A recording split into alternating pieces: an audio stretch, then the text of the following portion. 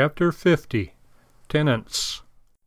In Psalm 147, 17 through 19, we have a passage with an emphasis very common to Scripture.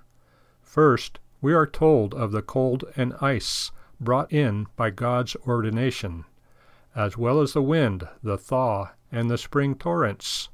Second, we read, quote, He sheweth his word unto Jacob, his statutes and his judgments unto Israel. End quote.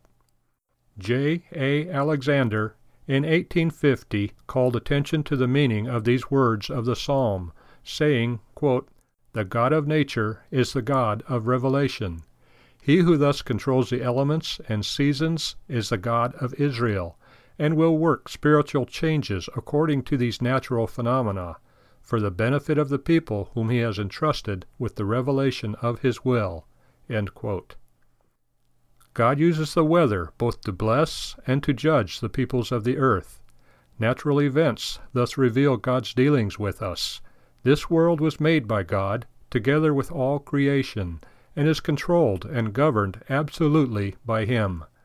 Men and nations have the use of this earth as a stewardship from God, and subject always to His word and overlordship. Over the centuries, God has broken and dispossessed many nations for despising Him and His law word.